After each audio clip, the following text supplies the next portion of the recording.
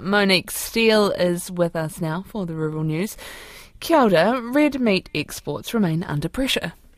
Yes, volatility in global markets and softer consumer demand, including from our biggest customer China, is hitting exports. New data from the Meat Industry Association shows red meat exports were worth $730 million in August alone, a 16% drop on the same time last year.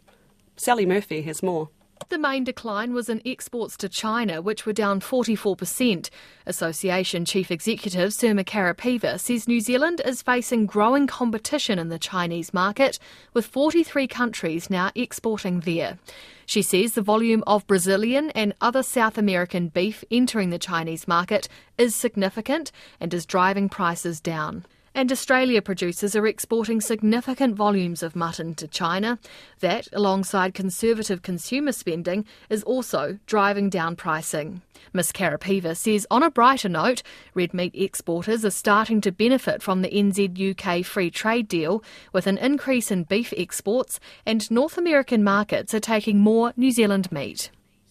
That slump in beef exports to China has hit farmgate prices here too. AgriHQ senior analyst Mel Crode says the average price fell 52 cents a kilogram from July to August. Look, China unfortunately showed the most significant drop. They fell by over 70 cents a kilo, while the US declined by just over 30 cents a kilo towards the end of August. And I guess through September as well, farmgate prices have started to recover some of that lost ground. And it does suggest that the September export values are likely to show a little bit more of a positive trend, but that is largely being supported by improving US imported beef prices. That's Mel Crode of AgriHQ.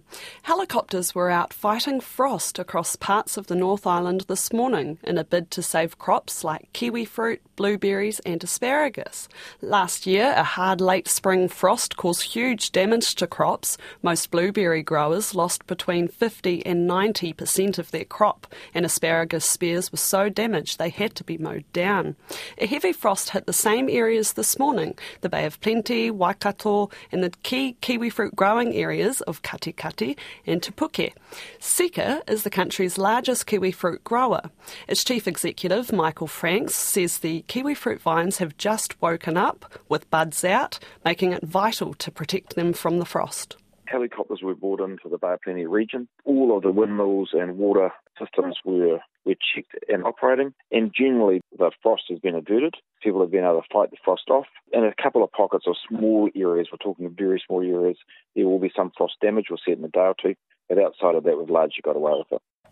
Blueberry grower Dan Peach of Oakberry Farms near Hamilton says they also used frost-fighting techniques overnight, so have come away unscathed. Horowhenua asparagus grower Cam Lewis says about 50% of the blocks frosted, causing some damage and slowing growth.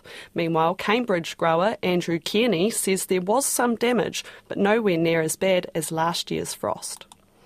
There's a call for greater scrutiny of erosion-prone land being used for farming as the forestry industry prepares for new rules coming into force. The government has announced new rules, including giving local councils more control to decide where commercial forests are planted, and stricter rules around slash. Slash longer than 2 metres must be removed after harvest from erosion-prone land, unless it's unsafe to do so. Federated Farmers says it's great to finally see action that will make a big difference for rural communities in light of growing frustration with the amount of productive farmland being lost to pine tree plantations. Lobby group Mana Tai Ao Tairawhiti is also pleased with the changes, but spokesperson Manu Keddy told Morning Report farms on erosion-prone land need to be investigated too. These rules come in November, so they've only got a month's notice, and these are very strict compared to what they've had to date. So that's going to be some big changes potentially for the region.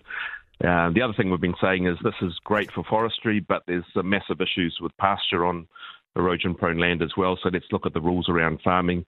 And so these are big issues for the country and for the region that's relied on these industries for 100 years. We're going to have to do things quite differently going forward. Forest Owners Association President Grant Dodson says the land use inquiry done after Cyclone Gabrielle showed farmland erosion was an ongoing and substantial problem, and more trees are the only thing that could fix that. Global dairy prices continue to climb off the near 5-year low point seen in August.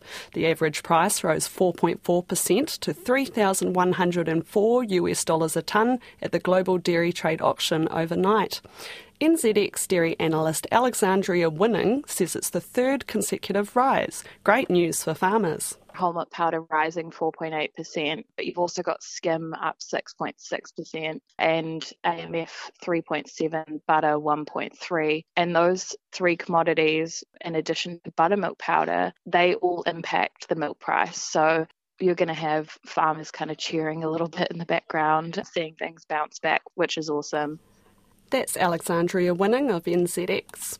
Wayne Langford has stepped down from his role as General Manager of food charity Meet the Need to focus on his role as Federated Farmers President. Mr Langford helped start the charity in 2020 through COVID to facilitate donations of livestock and milk from farmers for food banks across the country. He says he's proud of the work done over the last 3 years, providing enough meat for over 1 million meals. The new General Manager of Meet the Need will be announced soon. And just lastly, Fish and Game has launched a study into the economic impact of one of the country's most popular sports fisheries. The Mackenzie Basin Hydro Canal fishery is well known as a great spot to catch prized, trophy-sized trout and salmon. More than 73,000 people holding a fishing licence will be invited to take part in an email survey to gather information on their spending over that past fishing season. Fish and Game spokesperson Stephen McKnight says anglers from all around the country are regular visitors to the canal fishery and they often make targeted trips. He says the economic benefits anglers bring to the Mackenzie Basin community are thought to be substantial, but there's no hard data and that's why the survey is being done.